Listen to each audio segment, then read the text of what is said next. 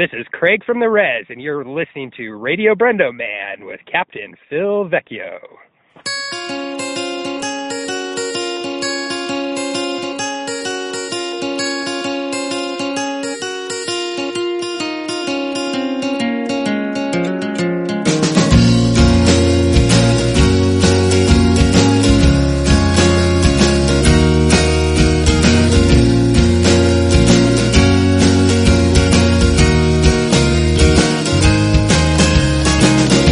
Hello and welcome to another episode of Radio Brendo Man. I'm Brendan Creasy. And I'm Phil Vecchio. And we have a special guest here, once again joining the show, author James Riley. James, how you doing? Good. Thank you for having me again. Oh, it's great to have you. Thank you for coming back. It's been too long because we things were a little crazy last year when your last book came out, and so it's good to have you back now that we've read your third book. Your ultimate masterpiece so far. Thank you. I'm not kidding. Like, I've been freaking out about these books, James, and I've been promoting them to, like, everyone that asks, like, cause my wife's a teacher, so anytime a parent asks, like, what should we read? I'm like, tell them Story Thieves, get them on it, it's amazing. Thank you. Yeah. So, since we last spoke, you have published 2 books in your series, the second one being the Hidden Chapters. Stolen Chapters. Stolen Chapters, sorry. It's been a while. And then the one that just came out in January is Secret Origins. Yes. And now it seems like you're bumping up your release schedule here, and your next book is coming out in September, is that correct? Yeah, that was sort of a nightmare thing to do. I was like, why not write 2 books a year? What could possibly go wrong? And the next book is a Choose Your Own Adventure book, and it's also it's a time travel book as well. And so it was not a good book to bump up a schedule on. But it's done now, so I'm psyched about it. So that is good now, looking back. But was that like some serious crunch time for you? It wasn't that so much as just like my brain was broken constantly when I was trying to write that book. Like having to do the multiple options, some of which would lead to dead ends, but a lot of which would lead to either a new story idea or sort of cycling back so that, you could kind of make the same decision twice. I didn't want to give readers any choice that would kind of dead end them completely. So even when you get Owen, say, eaten by dinosaurs, which is definitely an option, I wanted the reader to have options from there and not just like, well, go back if you remember the page number. So typically, somebody comes in and says, maybe try not having him eaten next time. Maybe we're trying to teach Owen a lesson here, and the lesson is not necessarily going to take if he's getting digested by dinosaurs. So let's try this again. So that was kind of fun to write.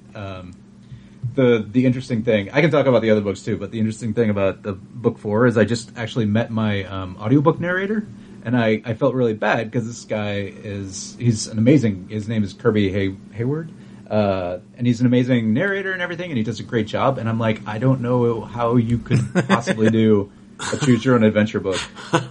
I never even heard of a Choose Your Own Adventure audiobook. That sounds amazing. Do you skip chapters and stuff? Like, how does that even work? I have no idea. And so I started thinking about it, and I was like, I guess we could just have him as the narrator sort of be like, here's what happens if you choose this direction or that direction. But that seems like a nightmare. But so I actually looked it up, and you know how Neil Patrick Harris did a Choose Your Own Adventure for his audiobook? Or for his yeah. He did an audiobook too, and that was sort of how they did that. They were like, we will pick the options for you. Oh, okay, gotcha. Okay. I was like, can you like hit next on track? Can you hit next twice if you choose one thing? And I was like, that's going to get a little dicey. The cool thing. Sorry, go ahead. Oh no, sorry. I was just saying, it's exciting. The cool thing would have been if I had thought about it ahead of time and like written a book that could have been like taking advantage of the audiobook format and done something cool with that, but that would have been completely separate, and I never even considered it until right now. So yeah, we have some friends that are on our podcast network that do a Choose Your Own Adventure style podcast. Actually, it's cool. Called Pick Your Path, and But it's really tricky. They had to. It only works on. It's very specific because they're the Apple audio format, the AAC. They allow chapters, and then you like skip to whatever chapter. It's like for this path, go this. But I guess it takes a lot of work. Yeah, they were it's saying. really cool though. Yeah, and that's kind of what I was thinking. Like, I mean, I'm so low tech. I was thinking about like CD, just skipping the scratch track. But yeah, I would assume you could do that easier or harder. I don't even know. There's a whole like audio department at Simon & Schuster that I just gave a massive headache to. I'm like, here's some ideas. Yeah, I do. It's so hopefully that book is fun, and the whole point of it was to kind of do something like in each of these books. The first 3 less so, but I wanted to do stuff that you could kind of only do with books, and so the Choose Your Own Adventure thing was one of the big ones. Oh yeah.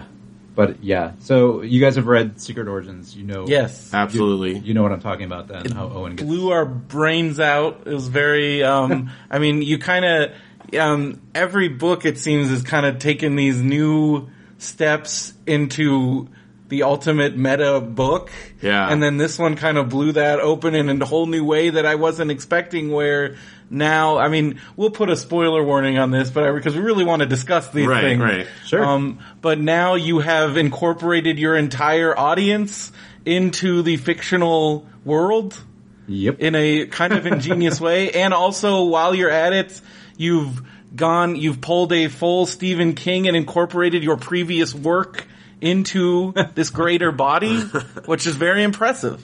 Thank you. It's one of those things I kind of just threw in there in case anyone noticed, but I didn't like go too hard on it and be like... That was like a Dark Tower moment for me when that one dropped. I was very excited. Thank you. That's kind of what I did. I wanted to do it just for fun. If anyone noticed, and if anyone didn't, then that was fine too.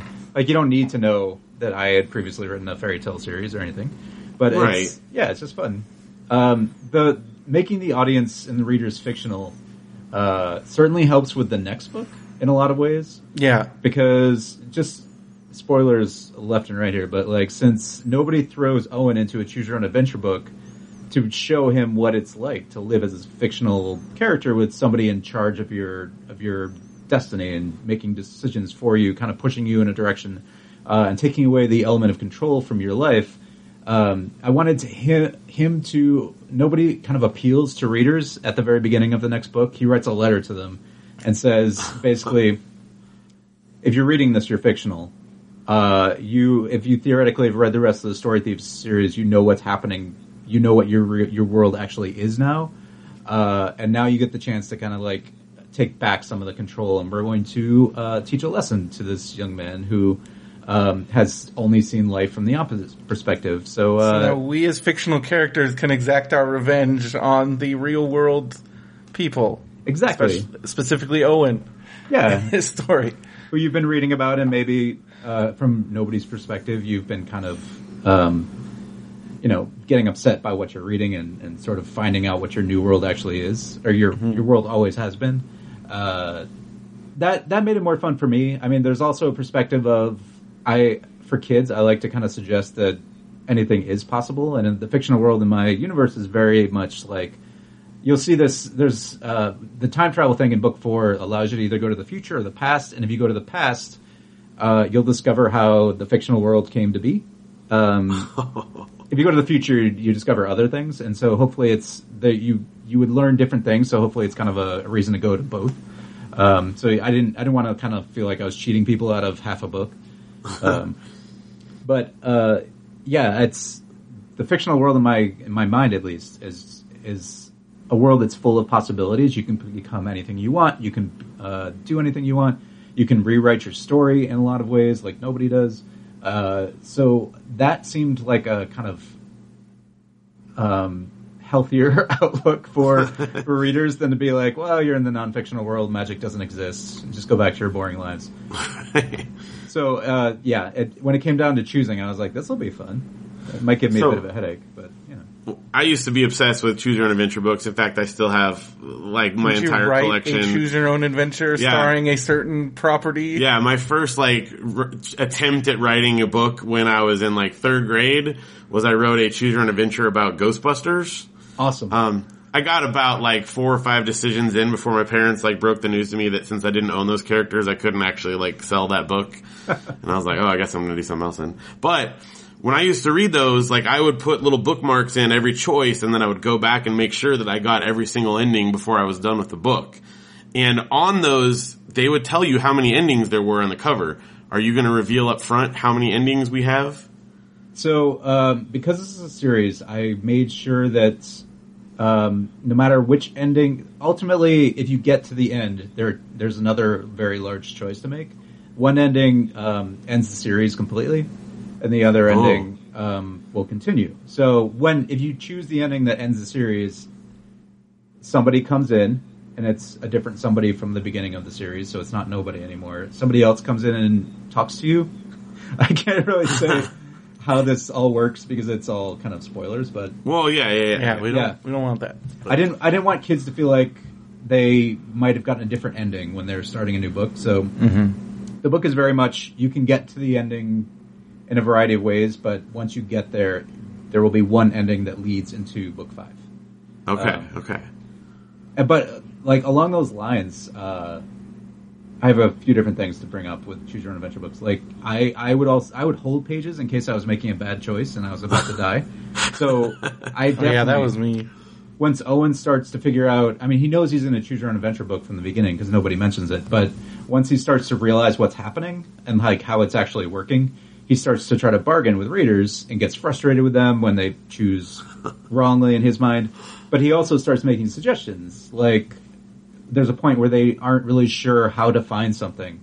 So Owen's like, okay, look at your choices, hold the page down and flip forward. And if we die on that next page, just turn back really quick. Because I felt like, somebody who knows what he's doing can kind of offer a little help. Especially if you're in that situation, you're going to use all the secrets and knowledge that you might have. So that was one of the fun parts for me is kind of taking the meta knowledge about Choose Your Own Adventure books. The other thing I was going to say, did you ever read the Interplanetary Spy books? No. Did not. They were Choose Your Own Adventure books, but they were also, it was more like a puzzle. So you had to, I think there were like a few options that you had that would lead you to different story elements, but a lot of it would be like, you're a spy in space and you'd have a case and you'd have to like, break into doors and stuff, and they'd have like a computer panel with like a little mini game kind of puzzle you'd have to like choose which of 3 tiles would complete the puzzle, and then you'd go to one of those 3 pages and you'd die in 2 of them, and the third would continue on. That's cool. Those were really cool. I mean, it kind of took the theme and played with it a bit, so it was still an interactive book, but it was less about making ultimate choices and more about kind of how to get through it. So it felt like it was putting you in that book.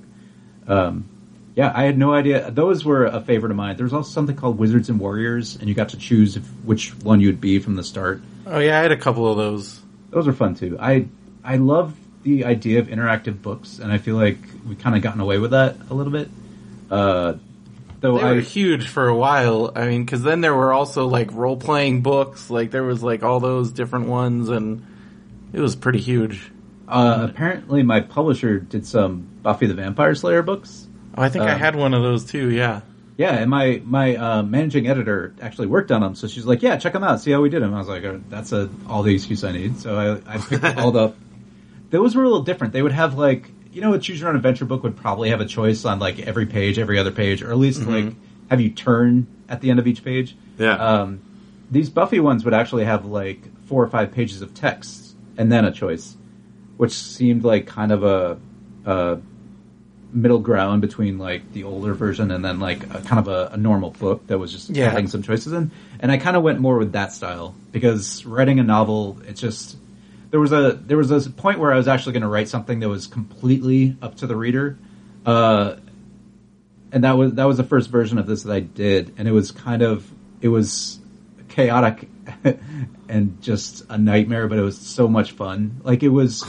One of the first choices you had was whether you're going to put Owen into a horror story, a fantasy story, a science fiction story, or a real life story. And then each one of those areas you'd be able to be in complete control. So if you picked the horror story, which is the one I was working on first, you got to choose whether he was being chased by like clown monsters, zombies, whether you send him into the basement to find like an elder horror from like Lovecraft stuff. Like all these options were available to you, so you could basically kill Owen in however many ways you wanted. That was a little probably too much for the series. It was a little too open-ended. It would have been a ton of fun to write and a ton of fun, hopefully, to read, but it wouldn't have felt like the Story Thieves books a little bit. So instead, I had Owen John, he goes into a time travel book that is also choose your own adventure. So there's still kind of that element of jumping into a genre. But yeah, that created its own problems too. That's so cool. I also speaking of interactive books, did you ever read or look at Maze by any chance? No. It was like a visual, like, choose your own adventure type thing that you solved puzzles and went to different pages based on how you solved the puzzle within the picture on each page. Oh, that's cool. I like that. It's amazing. My brother runs an escape room. Crazy. I don't know if you're familiar with escape rooms at all. Yeah. And he collects and is selling and stuff books, kind of like you mentioned, books that do things that you can only do with a physical media. Yeah. So Cool. things that wouldn't work as a ebook or an audiobook. The or whatever. newer one of those would be like the J.J. Abrams project. Yes. Which Phil, did you ever finish it? I still haven't because I finished so dense, it, but it's but beautiful. And then for a while I found the whole meta game with that, with all the there's still some unsolved puzzles in that one apparently, which is crazy. And but they're it's serious. You have to be a serious decoder cryptographer to figure some of that stuff out. That stuff is immensely cool to me. I don't have the patience to kind of do the in real life parts of those. Yeah. But I love the books that add physical elements to them or do a House of Leaves kind of thing. Oh yeah, House of Leaves is huge for me. That book just blew my brain open. Yeah. I've talked about it a lot on the show. I just love kind of playing with the format. And there was another book, I forget the author, he's actually a comic book guy, but it's called Meanwhile. And it's very much like a physical, it's a comic strip in a book, and the choices that you make in the panels will lead to little ribbons that run off the page. And then on the side are different tabs that as you go back and forth within the book, the ribbons will change, so they'll lead to different choices and everything. And wow. It's the most complicated thing, and I have no idea how he does it. He's a genius, though. But it's exactly that. There's no way that book could be done in audio or ebook or anything else, just because it's like an architectural puzzle.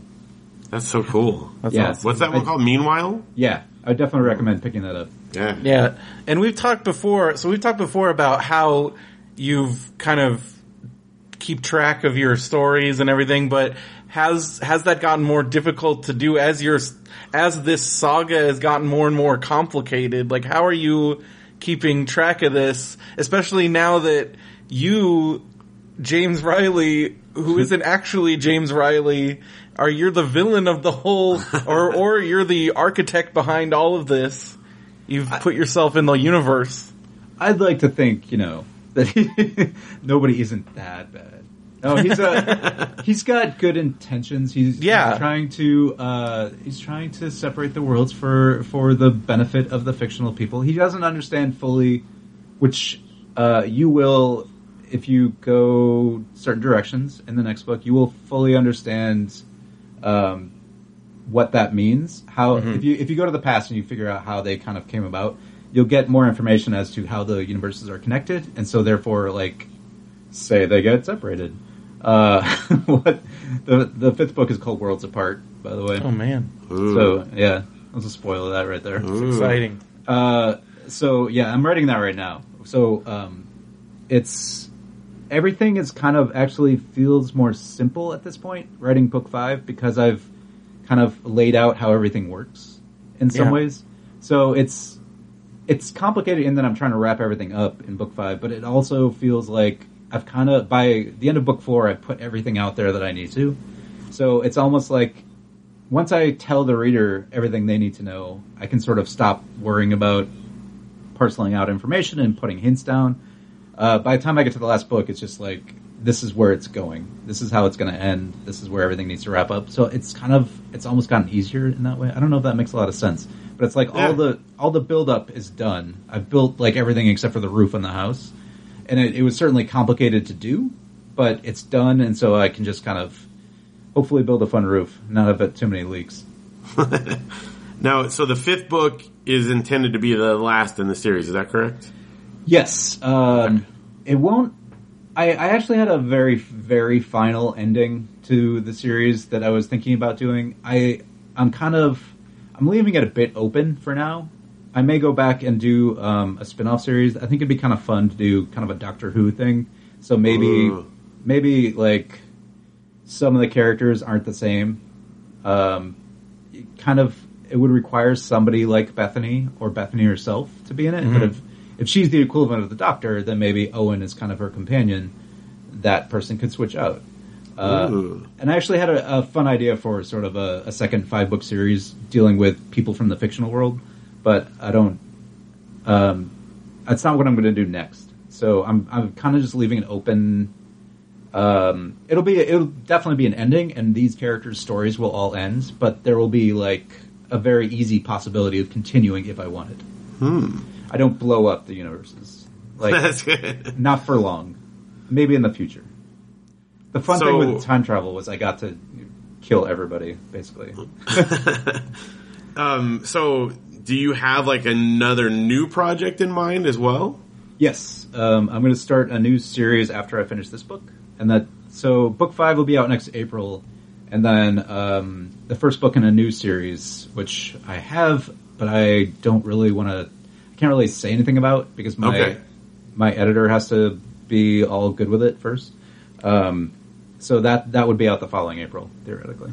Okay. It's kind of an Ender's Game with magic instead of aliens and science fiction idea. Ooh. Which sounds all right. Kind of like it sounds a little bit like Harry Potter, but less, more political, less, kind of world building a little bit. Less potions classes, more will this kill you? All right. Yeah. Phil's finally reading Harry Potter. He's almost done. Yeah, I'm in the middle of the last book. Took him this long.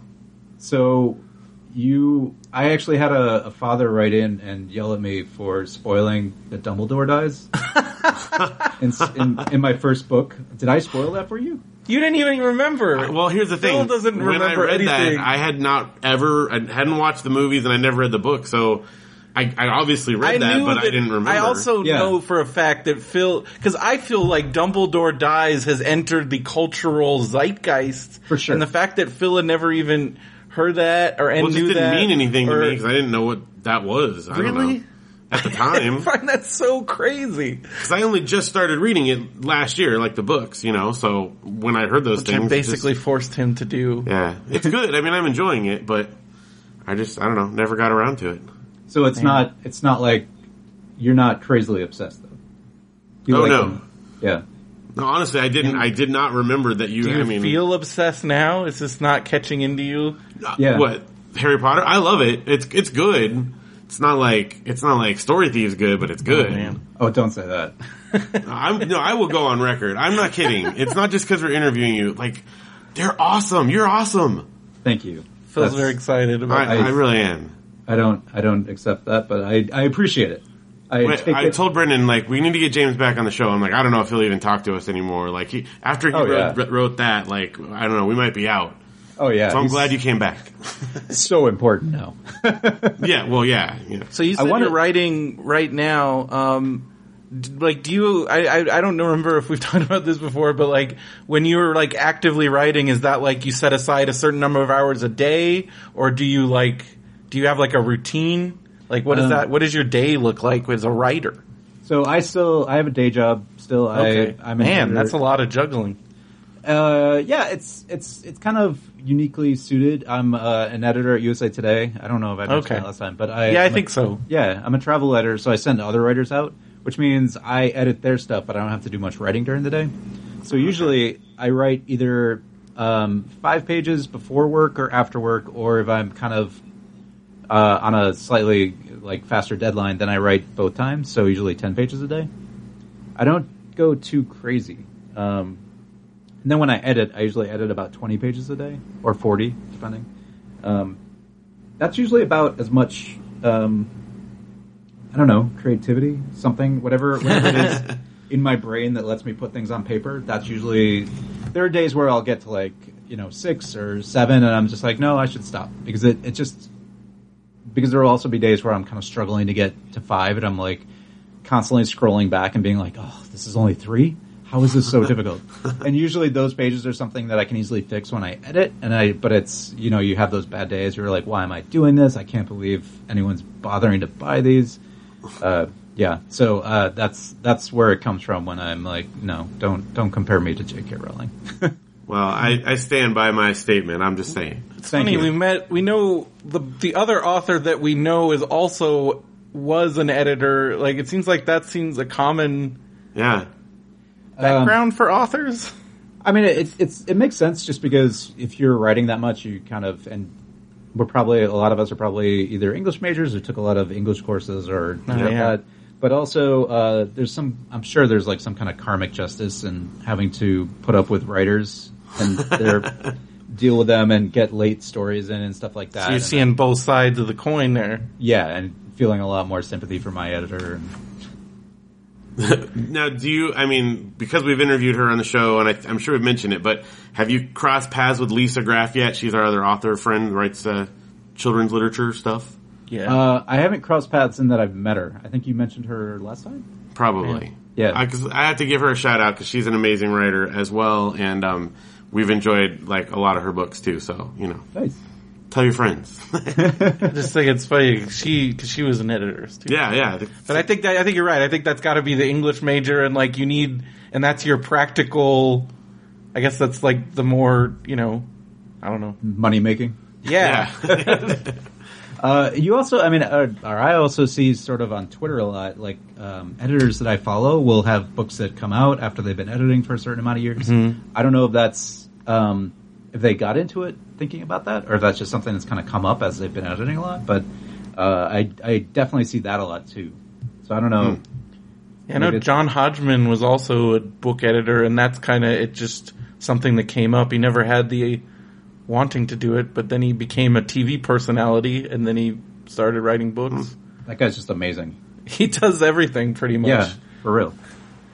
So speaking of TV and filmed entertainment, I have to ask: is there any plans or workings about translating any of your work into film? You get asked this every day on Goodreads. I know it, but I gotta ask. It's one of those things where I think I probably shot myself in the foot by doing this kind of stuff. Like, by doing things like Choose Your Own Adventures and just switching genres every book, and I don't know that it would ever be that easy or profitable for anyone to adapt. So nothing's happening right now. I mean, studios have kind of seen it, and so you never really know. But this was never really something that I didn't think about that going in. I was just like, I want to do things with books, about stories, about things that, I got away from that a little bit in Secret Origins, with the comic books, but it was still, comics too, you do it visually, but you get into people's heads, and that's actually something interesting. I'm gonna go off on tons of tangents. Like, as comics have become more cinematic in a lot of ways, you've gotten rid of the thought balloons, and they become much more about, whatever you would see in a movie rather than what you could get from a book. Which is kind of fascinating to me. And if you notice, obviously I used the thought balloons as a way for communication in Secret Origins, but that was really clever. That was that I didn't know that was going to happen, so that became like a way. Once I got Owen behind the scenes, I was like, he needs a way to actually communicate with them, and I was like, what if? So this is how I write. Apparently, I just think I was originally going to do captions. And then I was like, captions have kind of gone away too for a large part of comics. I'm not sure a lot of people would kind of know these things as well, but I feel like thought balloons are sort of either from like those, what's the artist's name? Lichtenstein? Something? What am I? Yeah, Lichtenstein. From either those or just from like pop culture in general. Whether you're reading like Archie comics, manga, superheroes, whatever you're going to see, you're going to have kind of taken away some of those tools of a comic book artist, and so I felt like that would be something fun to play with. Obviously, I got a lot of fun out of playing with superhero tropes and supervillains and stuff too. But But it seems like you definitely have a firm grasp of comics. Is that like a passion of yours, or did you just have to do like a ton of research? Like what was that like? Because Secret Origin is just it's like a pretty epic comic book story and has a firm grasp of all the tropes. So then you can play with them. Like how did that come about? That's been sort of pretty much my whole life. I managed a comic book store for a couple of years out of college. Oh, wow. And I worked in a comic store through college. But I've been reading since like the 80s. I started reading Marvel, I think, with G.I. Joe. But I was reading a lot of Donald Duck comics because those are amazing, like Carl Barks stuff. And then I was also, I got from there into, I just started picking up superhero comics at like 7-Eleven. And then I got into like the Death of Superman and when Batman got his back broken and stuff like that. So I got into DC a little bit. And from there, it just sort of exploded into everything. Definitely into like X-Men and stuff. So you're like a collector, like a big-time collector, or? I went from being that. I had like 30 long boxes of comics, which is, it's probably a couple. I've got 2, so. It was, I knocked it down to about 3, which is where I'm at now. But I have like 6 or 7 bookshelves of trade paperbacks, so it's not really better. It's easier to manage. It's definitely, it's easier to find stuff, certainly. Yeah. But yeah, I've definitely kind of moving. Wow. I've moved in that direction. Just because it's sort of, everyone loves books and comics were designed to be sort of, temporary. They're magazines, they're printed on newspaper for the first however many years. Mm-hmm. So now at this point, even if I buy a comic, I usually will rebuy it in a trade paperback if I like it enough to kind of keep it, and then I just let the comic go. I'll donate it to a library, recycle it or something. But yeah. What are some of your current faves? Or all-time faves, I guess. Like I'm definitely like a classic superhero fan. Like I go from like stuff 80s and 90s and early 2000s, like X-Men, and I basically read everything for the longest time, especially when I was working at the comic store. But like, kind of classic X-Men stuff is a huge favorite. Right now, stuff like Squirrel Girl is huge for me. Ryan North. Phil just got way into that. I'm totally into that. Yeah, like the way he works with the footnotes, and it doesn't even matter that they like switch between the narrators and stuff. It's just pure fun. Yeah. Absolutely. I love her as a character anyway. Speaking of Ryan North, have you read his Choose Your Own Adventure, Hamlet, and Romeo and Juliet books? So I have them both, and I haven't actually. They're so good. They're so good. I was just in Texas last weekend at a book festival, and I was talking to the guy who does Cleopatra in Space, Mike. I'm blanking on his last name. It was really cool though, and I need to kind of talk to him more. But he suggested I reach out to Ryan North about that audiobook question. Yeah, because he's been doing stuff like that. Yeah, and he's like, even if he's never done an audiobook, he will have ideas on how to do one because the guy is brilliant. So I didn't. He is definitely. He's very cool. He's a cool guy. Did you read his run of Adventure Time comics by any chance? You know what? I haven't, only because I don't know anything about Adventure Time. See, I like the cartoon, but I only read the comics because he, wrote them. Uh-huh. And he did a whole issue where it was like a choose your own adventure within the comics, and in order to do the choices, he had these little colored arrows that would take you through the panels, and you had to follow the color you wanted to go to the right panel, and it would go across pages, and it was like so complicated, but it totally worked. It was great. Yeah, didn't he? He did that with the Squirrel Girl issue too, right? Oh, maybe I haven't gotten to that yet. I just bought a whole stack of them, and I'm working bought a bunch through of them. So. I haven't read them yet. I need to. I just spoiled that for you then, because he does, okay. And that's kind of like he does amazing stuff with everything. I don't know. I'm just a big fan. I really like him too, and I need to it's one of those things where I stop sort of reading things when I'm working on that, and so now that I'm done with Pick the Plot, I can probably go back and read those. Nice. Yeah, and fortunately, because the 5th book really has nothing to do with anything, it's just kind of my world until the very end, when it goes into a Phantom Tollbooth kind of book. Oh my god! You just said the magic words for Phil. That's like one of my all-time favorite books. Me too, and this was my original idea for Story Thieves was going to be much more along those lines, where like a fictional person who could jump through the worlds would be from that kind of book, where everything was very literal. And that didn't really work out for how I wanted to kind of take things, but now I'm like, you know what? I'm ending things. I can put this in. It's perfect for where somebody as his home. So I'm gonna do it. It's just kind of like pure fun for me because there are going to be two halves of the final, or the first, like, I don't know, 2/3 of the book will be in halves, because the worlds will apparently be apart, as the title suggests. So people will be working towards one thing, and then when they get there, I get to throw them into plot holes and metaphoric mountains and stuff like that, and it's going to just be a total joy. That's awesome. That makes me even more excited for it. I hope I just write it well. That's You will. Don't worry. I'm not concerned about that. Thank you. So, okay, this is like a total, like, left turn here, like, subject change, but it's pertinent to my current situation. You don't have to tell me, like, a city. I don't want to, like, people, but what, like, general region are you in on the East Coast, right? Is that correct? Yeah. Oh, I'm outside Washington, D.C., sort of in Northern Virginia. What's the weather like out there? Phil's about to go up there, and it seems very disconcerting for him. When are you going? Tomorrow night. Yeah. You probably won't be going. Yeah, that's my... Well, we're actually supposed to fly into New York tomorrow night. Isn't there like a blizzard right now? Yeah, they were talking about New York getting like 2 feet, but that might be one of those things where New York is used to it, and like Washington D.C., no matter how much snow we get, is never used to it. So we just shut down for like days. But New York is New York, so they might have flights going in and out tomorrow night. I don't know. It's bad, right? It's bad. Yeah, like we're supposed to get like 6 to 10 inches, and that's gosh. That's not great vacation planning there, Phil. Okay, well, we booked this like last year, and I got like a really cheap deal. It was $130 round trip from right here by our house. Oh, that's and I was great. super excited about it, and now I know why it was only $130 because apparently it's during a blizzard. But March is not supposed to be blizzard, you know? We went to Washington D.C. in March like a couple years ago, and it was fine. It rained a little bit, but it was fine.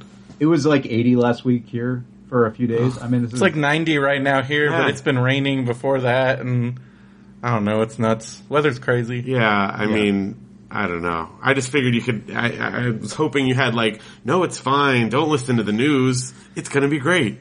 I'm looking outside right now, and it's kind of, well, you guys are from California, right? Yeah.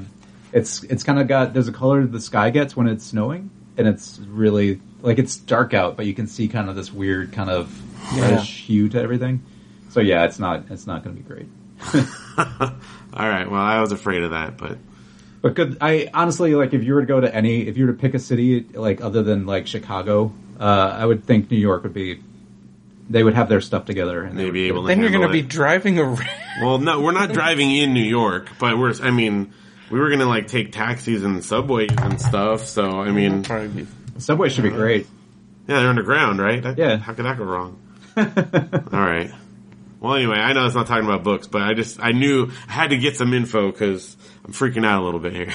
Yeah, I would, especially like later in the day. Like the snow is supposed to stop here at like, I don't know, 8 a.m. or something. So hopefully New York will stop around then too. Well, that's good. It's a red eye. We're doing a red eye like tomorrow night. So maybe. Oh yeah. Probably pass. Be fine by then, right? Sure. Yeah. I'll have 2 feet of snow. This is why I'm going to Orlando for my spring break, Phil. Nice. Pandora's about to open there. Yeah, I'm gonna miss that. I don't know. I looked at some things about it. I'm not feeling it like at all. I'm not going to say what I think because I'm about to go down for a media trip. Oh yeah. I'm going to be covering it for my day job. Oh wow. Okay. Oh yeah, because you're a travel so you get to do stuff like that. That's pretty awesome. I don't usually. It's like because I usually send writers out, but for things like I cover theme parks and national parks as well as just sort of roundups around America. And for things like this, I can go down and shoot like a bunch of videos. So it just makes sense to kind of send me down and do a bunch at once. Man, that's cool. I know we've talked about theme parks before, but it's like, so you've been to like all the big ones, I would assume, and you've been to like definitely Cedar Point and stuff. I have, but that was more growing up. Like I have an amazing writer who knows roller coasters left and right, and he goes to like the convention they have where they like show the new technology every November, and he covers that for us. So he does most of that, and then I'm like, I'm a Disney fan. I'll go down to Disney World. Nice. I'm hoping to go to Disneyland for the Guardians of the Galaxy thing. Oh yeah. Okay, so Phil, speaking of this is totally, again, Phil was freaking out yesterday because one of our favorite places in Disneyland, the Village House, which is the Pinocchio themed restaurant, they have made they've turned it into Beauty and the Beast because they're celebrating the live action Beauty and the Beast. It's also where you can they have a new menu item called the Gray Stuff. Yeah. And everybody's raving about it. Anthony had it. But here's the thing, Phil. That overlay is temporary. It is? Yes. Okay, then I'm okay with that. I'm okay. Phil was freaking out that they okay. Because that's been there since we were kids. That was one of the only restaurants that I ever got to eat as a kid because it's the cheap one, and my parents were not forking over for the expensive stuff. So. No, I know that is. But people are really freaking out about the Guardians of the Galaxy thing. I'm sure you've seen that response. I've definitely seen that, and it's weird to me because Twilight Zone isn't a Disney thing, so why do they care? That's my thing about it. That's true, but I like if they were going to close the one in Orlando, I would. That'd be a different story. Yeah, because I mean it's kind of the opposite of Mr. Toad's Wild Ride, which I lost my stuff over when they closed that in Orlando when I was a kid because that was one of my favorite rides. Yeah. And when I moved out to LA for like 5 or 7 years or whatever, and got to go on it enough times to placate me for the rest of my life. But it's like as long as it exists in one or the other. Like, that's okay. It's and still also, there. Orlando's the better one, like, by far. I will agree with that. Yeah. But what if this Guardians of the Galaxy thing could be totally awesome? It could be. I'm sure it will be. It's not that I won't like that. It just makes me sad. Why? Yeah. Just put it, I don't know. It would definitely make me sadder if it was something in Disneyland rather than California Adventure, though. That too. Yeah. Well, which is why the Pinocchio thing hit me. Even though it's a restaurant, I'm like, now Pinocchio too? Yeah, I could see that. People get upset a lot about lots of things, and I know. At least I don't rant on the internet about it. Yeah. Like, for the most part, you know. I'm excited to go to Orlando because I'm going to Universal Studios, and I went to the Hollywood Harry Potter, but in Orlando, as you know, they have Diagon Alley, they have the Hogwarts Express, they have the Gringotts ride, which is supposed to be awesome. Yes. And I'm going to do all of that stuff. I'm very excited. Gringotts breaks down a lot. Yeah, that's what I heard. So, I don't know, are you staying on property? I'm staying, like, in one of the International Drive hotels, like the cheapo ones. Okay. I was just going to say, if you stay on property, like, they usually let you in early. Yeah. In Hollywood, that's what you have to do in order to not wait in line forever. Wow. Yeah, I believe that. It's gone pretty nuts. I've heard it's died down, but like when it first, like the lines were so outrageous, but the single rider line is, since I'm by myself, it's kind of the savior for a lot of that. Yeah, that's kind of like, that's the same as the Fast Pass rider thing at, Soarin' and California Adventure, right? Yeah. I feel like if that's the case, then yeah. The only thing I was going to say is, so Gringotts maybe try early, just because it, the other thing, I was doing, like a write-up when I was there and I was taking a bunch of pictures, so I was going around with a Universal person, and I totally walked right past Diagon Alley, because they don't have any signs of where to turn in for the brick wall thing. Mm-hmm. And a lot of tourists were just walking right by it too, because you know where to go to find it, because there are signs like directing you that direction, but there's nothing that says like Diagon Alley, because it's all within, the same kind of set. Like the wall is supposed to hide it. And so they don't come off and be like, here it is, come in here, pointing at the signs. So there were a lot of people just being like, where is it?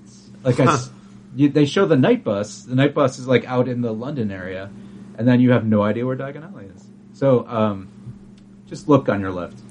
Good to know. I'm very excited because unlike Phil, I'm a super Harry Potter fanatic, and I like it. It's not to downplay. I've enjoyed it very much.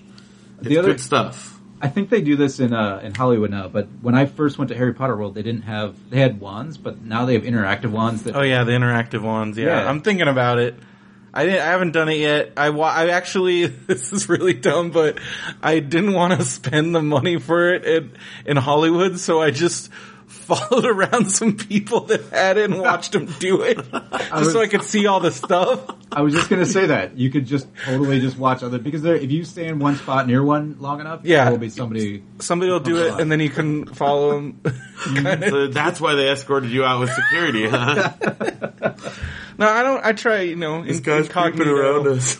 There's so many people. It's fine. And at Hollywood, there's like a lot of, I wouldn't say weirdos, but there's a lot of very dedicated people.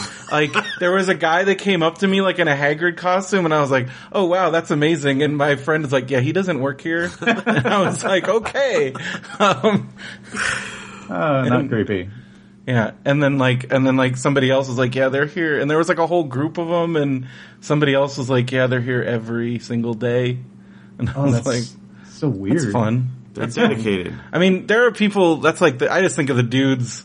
I mean, there were some special needs folks who. There was like one dude in particular. I remember at Disneyland when I worked there. Like, he came in every single day, and he had to be like the last person to leave the park. So he would, when we were like letting everybody out of the floodgate at night, he would just stand there until, and then when we gave the all clear, then he would leave. And he did that every single day. That's cool. Wow. Yeah. But if that's what, you know, made him happy and. Yeah. All right, James, if you could have a theme park attraction based on your writing, Ooh. what would it be and which park would you want it at? Oh my god. That's like, what superhero power would you have? It's like that, yeah. I would always have it at Disney because I feel like no matter how good Universal gets, it doesn't quite meet the magic that I feel when I go into a Disney park. It just Disney makes me happy. Like, Universal will impress me and make me like thrill me and all. They have really cool areas and stuff, but Disney just like is joyful for me. So I would definitely say Disney. I would be like, my stories don't belong here. They're not Disney. But they just bought your whole thing, so it counts. You're like the new Star Wars. Yeah. It would have to be something about. It would probably end up being like a dark ride where you're like a Peter Pan kind of thing, where you pass through the pages of a book and you maybe see like a mirror image of yourself that does one of those Haunted Mansion things where like. Instead of the ghost pulling your head off, it changes you into words, and then you morph into the book somehow. Oh, that'd be sweet. Yeah. And then you go through a variety of. What would be amazing is if you went through a variety of like Disney books. You could tie it all into that. Yeah. And then you could somehow design the first like. I mean, I know they've toyed with things like this, but like choosing your own ride paths. You know, that would be amazing. Like, remember? Did you ever ride? I think it was Horizons at Epcot, like back in the day. I'm sure I did. I don't remember. And you could like pick your ending, and it would be like Future World or Ocean World, and then it would show like a little, like the video changed based on what you picked. That's in the... They do it in Spaceship Earth now, I guess. Yeah. But you could like take that to the next level, and like, cause I remember hearing when Indiana Jones and Temple of Eye opened that originally, I don't know if this is true, but like we went on a tour cause I was in band and we got to go back and they toured us around and they made it sound like it was gonna be like, I know there is different things that happen in the ride, but they made it sound like it was gonna be like completely... You get to choose. Yeah, it was gonna be totally, like each path was gonna be a completely different ride. And I think maybe at the beginning, and then that seems to be always happen with Disney projects, is they kind of end up scaling it down a little bit from what they originally, but something like that. I don't know. Okay, cool. Well this is my answer, and the reason I asked it is I had an answer. Because I had imagined that it would be the Half Upon a Time world, and it's a dark ride where you go through like it's at Disney, and you go through and like the different characters that like you have like a Sleeping Beauty type thing, but it's their like Disney design of them in like your universe, like doing their stuff.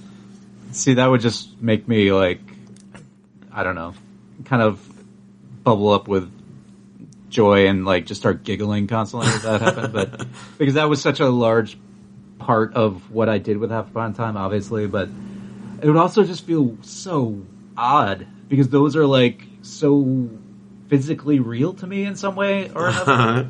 Just from going to the parks and seeing like the castles and everything and seeing the characters, that it would just feel like, I don't know. Like, I would certainly go for it. Like, all right. Well, if that ever comes around, you can use that idea. You can pitch that to him. You know, it's on me. I imagine it kind of, because what made me think of it is when Lilo and Stitch came out and they did all those commercials where it would show, you know, Beauty and the Beast dancing, and then Stitch comes and messes with them. Yeah. Like something like that, except it's like, that's your character. Why didn't they make that the Stitch ride instead of that stupid thing that they have that now? would have been cool. Although, didn't they close that, thankfully? It's like seasonal for the moment, but that needs to go away for good. That's still annoying. Did you do the alien encounter version? Phil did. I never got to do it. It was amazing. I loved it. Yeah, that was really fun. Yeah. That's why the Stitch thing, that also adds to the annoyance, like knowing what it was. He just burps chili dogs and then you read about how like Disney, the main reason why they changed it was because kids were getting scared and parents were complaining. And then you go on the Stitch ride and kids still get scared because it's still dark and loud. Mm-hmm. Like, so I'm like, this could be like alien blood dripping on me instead of Stitch sneezing in my face. You can always tell your own story while you're in there. Yeah. That's true. And then because we were supposed to get it in California, and then because when they did the new Tomorrowland, that was going to be the signature attraction, then that all just got wiped out. Oh. And then New Tomorrowland ended up being horrible. Yeah. It's all better now. It is all better now, pretty much. They just need to move the rocket jets back to where they were and bring the People Mover back, and then we'll be good. Oh, you don't have a People Mover, do you? No. That's why we love going to Florida, because still got the People Mover. Yep. You got the Carousel of Progress. You still got the rocket jets where they're supposed to be. Swiss Family Robinson Treehouse. Yeah. It's like Bizarro Disneyland. That's what we call it.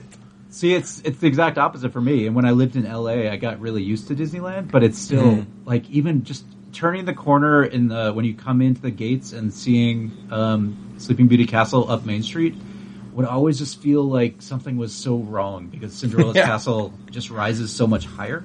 Yeah. And I mean, not to mention like the pink versus the blue, but just I was always like, what happened here? Yeah, and it's so similar, but it's just off. Yeah. It's weird. It's a weird feeling. It's exactly. It's so similar, and you're seeing Main Street, which is basically identical. Like when you're kind of looking, just walking down the street. Obviously, there are a ton of differences, but like it's like you're going down the street of your hometown, and you turn the corner, and there's like something completely different where there used to be like an ice cream store. Right. Have you gotten to go to any of the Disney parks in foreign countries? No, I would love to do that. I got invited to the Shanghai opening and I wasn't able to go, but I would have, honestly, it would have been like, I would have flown out one day, been there for like a day and a half and flown back. Oh, that would have destroyed you. Yeah. I'm just thinking, cause I lived in China for like 9 months, and just though that flight it's a killer. It's a crazy flight. Yeah. And especially I'm sure like on that kind of turnaround. Oh my gosh, I can't imagine. And I would have been flying from the East Coast too, so not fun. That would have been even. Ugh. But my brother's going to Japan for his honeymoon, and I keep telling him like, you gotta go to Disney Sea because like that's my big one. Yeah. And he's like, why would I want to do that? He obviously doesn't have the enthusiasm. What a waste of a trip to Japan. Like, oh my gosh.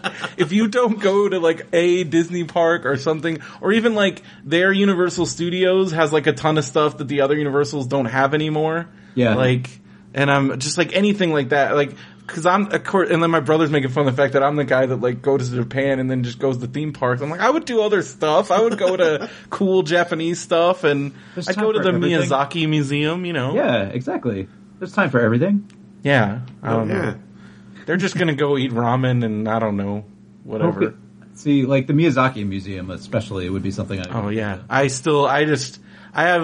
seen, cause like you're not, photography and stuff isn't allowed in there, but I've seen some people sneak pictures every once in a while and stuff, and it looks so cool. And they made those, I don't know if there were any other shorts other than, there was like May and a Cat Bus short from Totoro. Yeah. That they've only shown there, and I'm like, yeah, you can only see them there, like it's crazy. Put that out. I want to see And they've got like merchandise that you can only get there. There was a minute where they had a bunch of Miyazaki stuff in the Japan pavilion in Epcot, but I think then they took it out. They still do in the store. They sell a ton of it. It's actually gotten bigger as the years have kind of gone by, but yeah. So there's more than they used to have. Well, that's good. And a lot of Pokemon stuff. Of course. It's everywhere. Phil's very excited to go to the World of Nintendo in New York City. Yeah, that's the big attraction for me there. Do they have special stuff? I mean, I've been there. Is there stuff with like? Are you playing Pokemon Go? Kind of. I mean, I did for a bit, but it didn't grab me the same that it grabbed much of the world. I don't know. Yeah. It's fine. I think it grabbed them for like a month. Are your kids even talking about it anymore? Yeah, even my kids lost interest. That's the main reason I was even doing it, and they're like, okay, we're done. They've moved on. We've caught some Pokemon. But I just love Nintendo stuff in general, and I know they have some unique things there and stuff, so. Are you going to get the Switch? He has it. I got it on day one, yeah. Nice. Actually, a listener of the show helped me to secure a pre-order for it so I could get it when it came out. So. Well, that's awesome. I had a pre-order with Target, and for whatever reason they tried to put it through, and my credit card was like, this transaction seems weird, so they flagged it as a fraudulent one and called me, and so it didn't go through, so they canceled my pre-order. And it was way past the time that it would have been. So I'm like, are you kidding me? That's what you see as fraudulent? It's Target. Target is like, it's the most American of all companies. I don't know. So you haven't gotten your hands on it yet? No, I'm sitting here with a Zelda version because I got that. Yeah. I can't play it or anything. Well, I had the exact opposite thing happen to me. So my Switch came through, but I pre-ordered Zelda from Amazon. Yeah. And in the meantime, the credit card that we used, my wife lost it. Or actually, I think someone stole the information, and so she had to cancel it and get a new one. So when they tried to run it, it didn't go through. And we got back in touch with them the same day, but by that point they had bumped us down the queue, and I had to wait 5 days. So I went and found a copy at Walmart because they had sold out, but they had like one copy tucked away somewhere. And by the time I got home, they had actually shipped it out, and I had like another copy waiting for me. I'm willing to bet you money that some employee hit it thinking he was clever and he was going to go back and grab it. Oh, because it was like locked under their like private. Like I may or may not have done that when I worked at Target. Because I got the collector's edition, like the big. Like, that was definitely an employee trying to hide it. So. And then they can't do anything when you do take it because you're not supposed to do that. Yeah, because like 3 or 4 people I asked said, no, we don't have any Switch stuff. It's all sold out. And then one girl's like, oh, I think I saw one over here. That person's gonna that by somebody. It's amazing though. Like you definitely like Zelda is like the most fantastic game. So definitely get that. I've been reading. Our Nintendo hating listener loves it. Yeah, I've been reading like everything about it, and it sounds like a very different kind of game. From like normal Zeldas too, which is great. It is, but it has like the nostalgic feel to it, but it's completely new and different. Yeah, I mean, like I would be completely happy with a normal Zelda game too, but it's like I'm also really willing to see what they're going to do with something new. Yeah. So, what are you playing currently, or do you have time to play video games? I've been like collecting video games, and most of them haven't even been opened. They're just sitting in a pile. Like I have, it's getting annoying because I have so many. I'm like, Witcher 3 was the last game I got where I was like, oh, I'll start playing this soon, and then I didn't, and then they've piled up from there. I was just telling Phil that I have Witcher 3 sitting by, and I haven't opened it yet. So hey, you're in good company. So. And it's apparently supposed to be an amazing game. Yeah, everybody says it's amazing, and it's the kind of thing that I'll probably like fall. That's the other thing is my problem is I sometimes hesitate to even play those games because I know I'm gonna like fall into it. Like I kept putting off Fallout, and it was probably for the best because then once I did start playing it, like 150 hours later, I was like, oh gosh. So I know like it's gonna be awesome, but it's just, do I have that kind of time to commit to things? And yep, I know what you mean. And so then I'll just play some dumb game on my phone or, whatever. I've been actually playing Box Boy on my 3DS. Oh, Phil loves that game. Love those games. I had played the first one all the way through, and then the second one I played and kind of lost. I kind of got distracted in something, and I didn't finish it. And then when they just announced that 3 is coming out like this month, I was like, oh, wow, I need to finish the second one quick. So I've been going back. But yeah, like, so, I mean, I'm doing the same thing with Zelda, though. Like, I picked up all the amiibos, which previously I hadn't cared about, but now that I know you can get stuff with them in the game, I'm like, alright, I need all of those now, because I want all the, like, the swords and stuff. So I had to, like, track down all these amiibos that, fortunately, most of them were still pretty easy to find, but... Yeah. Yeah, they kind of, amiibos, it's, because it went through a period where it was impossible to get anything, and now it's kind of easier to get a lot of stuff. Phil was, like... right in there with the hardcore collecting. I have a lot of amiibos sitting around, let me tell you. But most, like, I don't play Smash Brothers, though. So, like, most of them are not really useful, right? Well, they do a lot of stuff in a lot of different things. It depends on the games. Yeah. It's one of the reasons I like them as far as like the toys to life, because they don't just work in one thing. You know, you can, and some of them are, you just get a little item, but it's cool to me that you can like in Mario Kart, you get like costumes, and then like in Hyrule Warriors, you get like a daily item and stuff. So it's cool. That's cool. Yeah. I was playing a lot of Hyrule Warriors for a while. That was a pretty fun game. That was one of the ones that I played a bunch too, right before I kind of went off the cliff of not playing much except for my phone. So I need to get back to that. It's just, it's like getting intimidating. It's like a pile of books at this point. Like, I'm like, it's easier just not to read any of these and read something new. And that's probably what I'll end up doing with video games. I'm kind of thinking of, going full time with writing eventually. And then once do that, it'll probably be more like full-time video game playing. But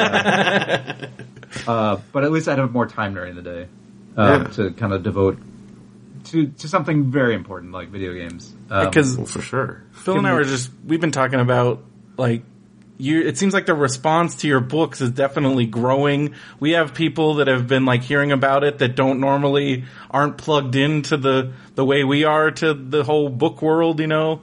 And so it seems like things are growing. Our local Barnes and Noble, like, there was a pretty awesome spread for the most recent Story Thieves. So, nice. Has that been noticeable for you? Yes. So they've also been they're in Target and Walmart's now, which is pretty amazing. Yeah, they're definitely. I mean, I hit the New York Times list last year. Oh, congratulations! So that was incredible. Everything's going really well. I could write full time at this point if I wanted to, so that's a great feeling. But it's kind of a question of like, I'd be giving up healthcare, and that's an interesting time to do that. So yeah, definitely. Not sure if it's the greatest time to try and go out on your own when it comes to that. Kind of waiting to see how some things shake out and various other stuff, but everything's going really well. My publishers thrilled, and like they would have kept going with Story Thieves as long as I wanted, which is amazing. Just kind of feel like they are happy with it and they wanted to do more, and I was just like, I feel like there's certain characters that you can go forever with, and then there are certain people, especially Owen and Bethany in particular, because I had a very set character arc for both of them. And the way things are going, I mean, a lot of the Story Thieves books, but I guess in all of them, they're very much about balance, and two sides that would do better if they were living in harmony rather than fighting against each other, and that keeps coming up throughout the books. And that's kind of a metaphor for Bethany. You know, she tries to deal with her kind of non-fictional guilt while getting a thrill out of like taking risks and being more fictional, like Keel tells her in the first book. So the way things work out at the end of book 4, which I won't spoil, but it definitely comes to a head, and then book 5 resolves everything. So it's like I don't know that I could. I couldn't really go further with them as characters. I could do more with them with stories, but I want to still be able to, have them growing and changing. Mm-hmm. And so that's why I was also thinking of doing more of like a Doctor Who kind of thing, so I could bring in new characters to kind of play off the ones I have, and then sort of have new places they can go. And of course, I would have Owen meet whoever the new companion is. Right. Just like they occasionally do in Doctor Who, and make it really weird and awkward. Well, I fully approve of that. I think that's a great way to go with it, because there's nothing worse than like a series that doesn't know when to like wrap it up, and then it feels like it's milking it instead of making a good natural conclusion to the story. Yeah, this 5 books was always what I had plotted out. So, and they talked for a while. My editor was trying to convince me to go with my original ending maybe after like 7 books. And it didn't feel right. It didn't feel right to kind of pad it, and it didn't feel right with the way things had already been set up just in my mind. And I mean, it's a great problem to have. I would certainly rather have that than be like, you need to finish this up in 3 books, But it's just, given that I can choose. I want to go with what kind of feels right. So, yeah, and it's easy to be excited by something new anyway, and I am very excited about this new idea. So after I've kind of finished this, I'm going to give myself a little bit of time and then jump right in. And hopefully that'll be a little less complicated. It'd be kind of nice not to rack my brain just to figure out chapter by chapter of a book for once and how multiple levels of things work. It'll be a little more straightforward. No meta stuff for once. At least not too obviously. Well, we've definitely enjoyed the various levels of complexity, so we appreciate you going through all that for our sake. Thank you.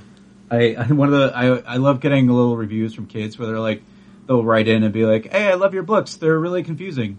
I'm like, "Oh, thank you." One of my favorite things to do, I do it every couple days, is read all your responses to questions on Goodreads. Yeah.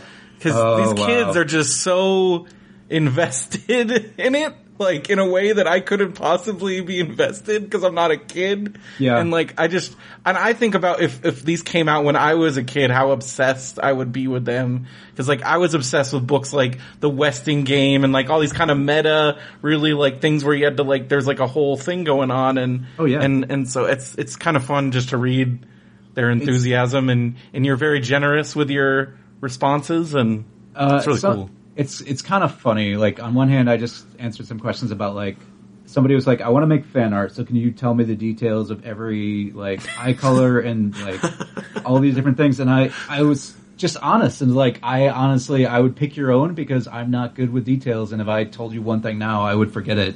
Like, and it's totally true. I have no idea what any of my characters' eye color are. I don't get that. I'm not a visual thinker. I'm more of, like, the idea. And kind of what they're feeling and what their like motivations are, but it doesn't ever come to me like what it doesn't matter to me if Owen has like brown hair or auburn hair. Like it's all based on whatever the covers are, basically at this point. And that artist is amazing anyway. But I already see them in my head, and I don't see to the point of like I'm staring them in the face and I can see their eye color. I just see how they're reacting. So I don't want to be like. I certainly don't want to like discourage them, and fan art's amazing and I love it, especially because I don't think that way. But it's also like, I don't want to, and I hope I'm not disappointing them, but it's like, I want to be honest with them and say, I'm just not that kind of writer. I'm not J.K. Rowling who has like, the, ancestry of every one of her characters like 4 generations back. I mean, it's amazing, and I love those kind of books because there's so much thought put into the details, but it's just not kind of, it's not who I am. And so I have those kind of questions, and then I have like the other ones I feel bad at. I just had somebody on Goodreads ask if I could come to a school. Yeah. And I was like, I tried to be nice about it, and I was like, I don't think your teachers or your principal would like that. And he's like, okay, I'll go ask them. And he's like, I asked my teacher, she said it's good. And I'm like, thanks to your teacher for throwing me under the bus. Right. And then I was like, well, I don't actually know where your school is, and I probably couldn't come because I'm trying to write, my 5th book. And I was just like, thank you very much to the adults there who were just like, yeah, tell him he's welcome. Yeah. Write to that guy on the internet and have him come to our school. It's cool. Yeah, that's fine. Just give out where you live to random people on the internet. Like, it is crazy though. Like, I can't imagine like when we were kids having been able to just ask the authors of the books I was reading questions, like, and have them answer. Yeah. That's a really cool like place for these kids to be in. But then, like, do you have like this with great power comes great responsibility type thing? Like, there is very little responsibility on their end, but that's. I mean, I'm joking on that because there are occasionally kids who get upset or whatever just because you can't give them as much as what they want. But it's. I used to write letters to authors when I was a kid, and whenever they wrote back, that was the most magical thing. And like I go and do school visits all the time, and like. Kids really do kind of look at you like you're kind of a rock star, which is so opposite the case that it's kind of like, it's an amazing feeling. And so whenever I do get questions, no matter like, there will be times where I let them sit for a while because I'm just like so anxious or whatever. I'm like, if I tried to answer this right now, I'd probably, I don't want to like make whoever asked it feel like they're putting me out in some way, because that's not what it's about. Mm-hmm. But it's one of those weird things where they have such close access, and they feel like they've kind of grown up in this world where they do have that kind of access, so they kind of feel like they can ask whatever they want. And sometimes it's like, well, I don't want to say that, or I don't want to really bring this up. I don't want to tell you my home address. So there are things like that. And for a while, there were questions on my site where they were like, "How old are you? Why don't you tell us how old you are?" And I was just like, first of all, because I don't want to tell you. Second of all, like, you shouldn't give out personal information on the internet just in general. So I use that as an excuse. Kids. But it was like, Right. yeah, you don't need to know that I'm about to turn 40. Yeah, it's not fun to admit. No. We're in that same range there too. I'm 38. It's scary. Yeah. I'm coming up on 40 in like 2 months, and I'm terrified. It's fine. I mean, you've got, like a whole successful book series at least, We have a podcast that's successful, so there Yeah. you go. That makes me feel better. Exactly. It's something to show. That's right. We've got some stuff. It's true. Some stuff. We just did how many episodes are we at now? This is like 313. 313 episodes, Nice. I think. Wow. That's amazing. It's a lot of hours of us talking on the internet. That's incredible, though. It's been great. It's offered us a lot of cool opportunities. We've gotten to meet some really cool people like you, which is cool. I was really, I've been kind of upset that I haven't gone back to LA, because I really want to go. Was that that Barnes & Noble that I saw you guys at? Was that the store that you usually shop at? It's not, but I mean, that's like not that 35 minutes from our house, something like that. So it's not. It wasn't too bad to go to it. Oh, cool. The children's book person there is a friend of mine, because her mother's a teacher, and so I kind of went to her mother's school a bunch when I was first starting out with Have Fun of Time books. And so I love to get to that store, and I'd like to come back to LA. And I'm going to be touring in October and then again in the spring, so I'm hoping at least one of those times I get back to LA. Nice. So people can find your tour dates on your website? Yeah, I don't know mine for October yet. When you have them. Yeah, it's Because usually I'm sure people would want to know. It's like 3 months out usually is when I find out at least the cities and the bookstore names, and then like it's a little closer when I actually get like times and stuff. But yeah, it's always kind of exciting because I have no idea. I went to like St. Louis. I did a bunch in the Midwest this time.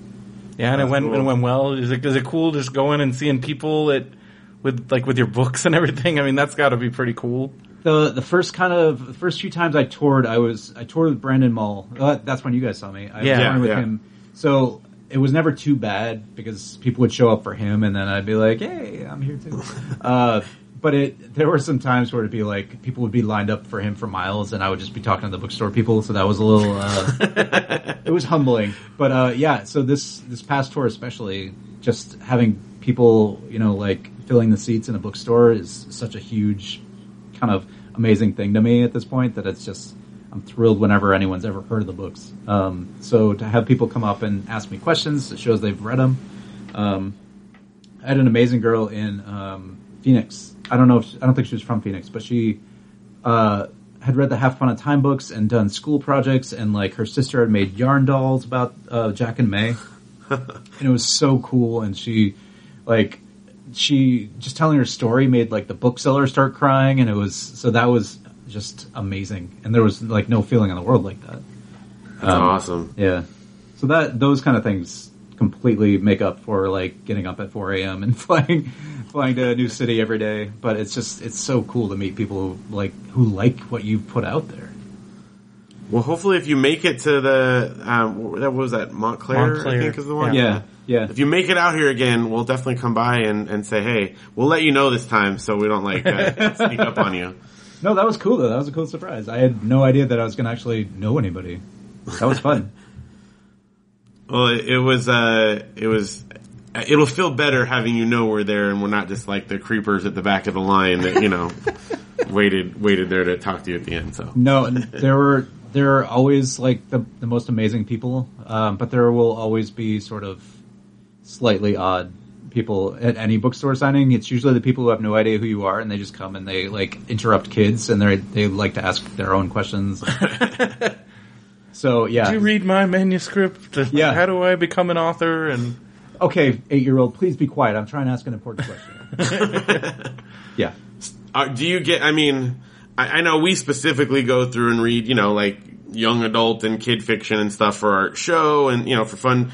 Do you get a lot of adults that read it too? Cause I feel like, although I feel like these are for everyone. I feel like more people our age should be reading these books. I mean, I write them for me, so I kind of write them for hopefully any age. But for the most part, it's definitely like kids who've reached out to me about it. Mm-hmm. I haven't heard from many adults. Every so often, I get something like early 20s. Usually is kind of the oldest, but it's also like they're not. If you don't go into the kids section of like a Barnes and Noble, you're not going to see them, right? Yeah. Because they're sort of not out in the main part. They are every so often, but not. Well, at our local one, they had like a display as you walked in the front. Oh wow! So yeah, that's fun. Is that in Redlands? In the Redlands one. Nice, cool. But I think it's just that kind of thing where you don't sort of get exposed to it, whereas like YA is sort of out in the main part of the bookstore, so it's not kind of set off. Well, it's one of the reasons that we do the book club on our show like that, because the whole idea behind it is that there's so many good stories that as adults we don't read or we forget about because, it's kids stuff. And I'm like, these are great stories that we should still be reading and talking about. So that's why we do it, It's great. And I do hear from parents every so often that they'll be reading the books to their kids and be like, oh, and I really like them too. And that's kind of amazing. Like, they talk about reading them quickly first so that they know what's going to happen before they read them to the kids and be like, I couldn't stop reading. And that's a huge compliment, obviously. That's awesome. Yeah. Cool. Well, I think we've kept you for a while. Yeah, we should probably let you get to bed since you're in, in a blizzard situation coming up here. Does mean I might get to work from home. So that'll be good. Well, that's good. Yeah. Thank you so much for having me again. Thanks for being on, and we're always welcome to come back, and looking forward to the next book. So that's going to be in September, correct? September 26th or something. And then I'll probably be out and about on tour right around then too. But let's get those pre-orders in. Only if you want to find out what happens. Oh, we do. We definitely do. The cliffhanger in book 4 is worse than the cliffhanger in book 3 too. Which Phil's a choose your own adventure fanatic. Like, I love him too, but Phil actually still has his whole collection. Yes. I wish I still had mine. Yeah, I was going to ask you one last question. Do you have a favorite choose your own adventure book? There was one that I looked for years when I was a kid. I don't remember the title of it, but the cover was like a boy or a girl sitting on a throne, and it was a Mount Olympus. It was like the Greek gods. Choose Your Own Adventure, and I saw that like on the back of the book or somehow, and I was like, I want that book because I loved Greek myths growing up. And when I finally got that one, that was like huge for me. There was also a Robin Hood one that I always wanted for the longest time. Oh yeah, nice. But yeah, and then there was that whole Interplanetary Spy book series that I had like every book. It was only like 13 books, but they were all amazing. What time period was that from? Was that like the 80s or? Yeah, definitely like mid 80s, I think. Okay. That was definitely, because there was all kinds of, I just remember there was so many, like that's like, again, like we said, that's like a whole genre that like went away basically. Mm-hmm. Like there were so many different ones. Because I remember I've been reading these history of like role-playing game books that are like about the whole industry. Yeah, I saw those. And one of them talks about, I think it was like, is some company and like game books, because they were like role-playing game books, and it was just this explosion in like, but then of course, because there was like a whole glut of them, then there was a huge crash, and then nobody would make them anymore. Yeah. And because it just was one of those things. Yeah, I feel like it doesn't happen as much in kids' books as, I think there are trends like that, but you see it, or I hear about it all the time in YA, with like, where they go from like vampires to angels to whatever, and it's like, well, we're past that trend now, and now we're into kids with cancer or whatever, and then they keep going through whatever. There's a lot of those kids with cancer books. It's funny that's a whole genre. It is. A friend of mine calls those like award-winning, or the award books. It's kind of like the Oscar movies. Where award bait type stuff. Yeah. So what's your favorite Choose Your Own Adventure book? Since you're easy answer. I love a lot of them. I love them all. Is it You Are a Shark? It's not You Are a Shark, although I like that one. Chimney Rock is a great one. That is I my know that's favorite yours. because I love haunted house type stuff, and like that was like going around in a haunted house situation. Yeah. But my favorite was, I want to say it's book 7, but maybe it's 10. It's in the first like 10 of them, and it was called Who Killed Marlo Thromby. And it's almost like that Clue, the movie, where you're going through and you're like interviewing people and you actually solve the mystery, and there's like one answer that you figured out the mystery. And, that's so cool. Oh, nice. I love that one. That's great. Some of those like 70s ones, I also love like the super weird ones, like, cause there were some really weird ones where you just really crazy. I remember there's a Cracked article all about like the weirdest ones. Like there was one where like you end up like becoming one of the terrorists and like, just all kinds of stuff like that. Whoa. And like and then also crazy horrific death scenes and other things like cause there was a lot of weird ones. I'm gonna look up the Cracked article now. Yeah, I know there's definitely one because I was because then they did start republishing them like a few years ago, and then there was actually with some new numbers ones. though. They like Chronicles of Narnia it, which drove me crazy. Well, that's not because right. then there's the whole saga between like R.A. Montgomery and then like I guess there was some kind of big schism between the guys that created them, and then it caused some they further chose different paths. I guess so.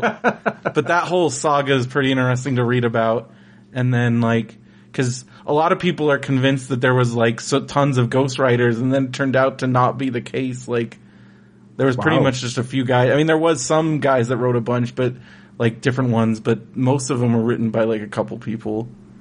Well, they're good writers. I need to look this all up now. Okay, well, we really do need to let James go. Yeah. James, if you want, if you'd like to tell us some places we can find you on the internet where you want people to find you. Oh, sure. Places you don't want them to find you. JamesRileyAuthor.com that's like my blog. It's on Tumblr. It's got like links to Twitter and Facebook and everything. Awesome. Excellent. Yeah. Goodreads, of course, you've got a great profile there for people who are on that. Yeah, follow you on there. That's like linked to my blog, so everything I post on my blog goes up to Goodreads too. So yeah. Sweet. Awesome. Nice. Excellent. Well, thank you so much. Thank you, guys. Thank you. All right, well, that's going to do it for us this week. Be sure to go to radiobrendo.com and also get on the Facebook group because hopefully we'll be getting some updates from the Phil's vacation. Yeah, if the internet works in the blizzard, we'll see what happens. And then I'm going to be leaving on vacation, so I think starting next week you're going to get. We got a couple. We're going to be recording some more. We got all kinds of interesting and then things we've got some like stuff from Long Beach Comic Con. We got some stuff from this past week's Los Angeles Comic Book and Sci-Fi Convention that we did. We've got a couple other things. There's going to be some interesting episodes coming up since we're going to be just some vacation stuff. So stay tuned for that. And you can hit us up at brendoman@gmail.com. And again, radiobrendo.com, BenviewNetwork.com for all the other Benview Network shows. You've got a special episode of Alex P. Keaton is My Friend. I do. That should already be up by the time. And it's with, who is it with? Who's your guest? His name is Josh Holes from the, He's the Damn Daniel kid. Yeah, from the viral video.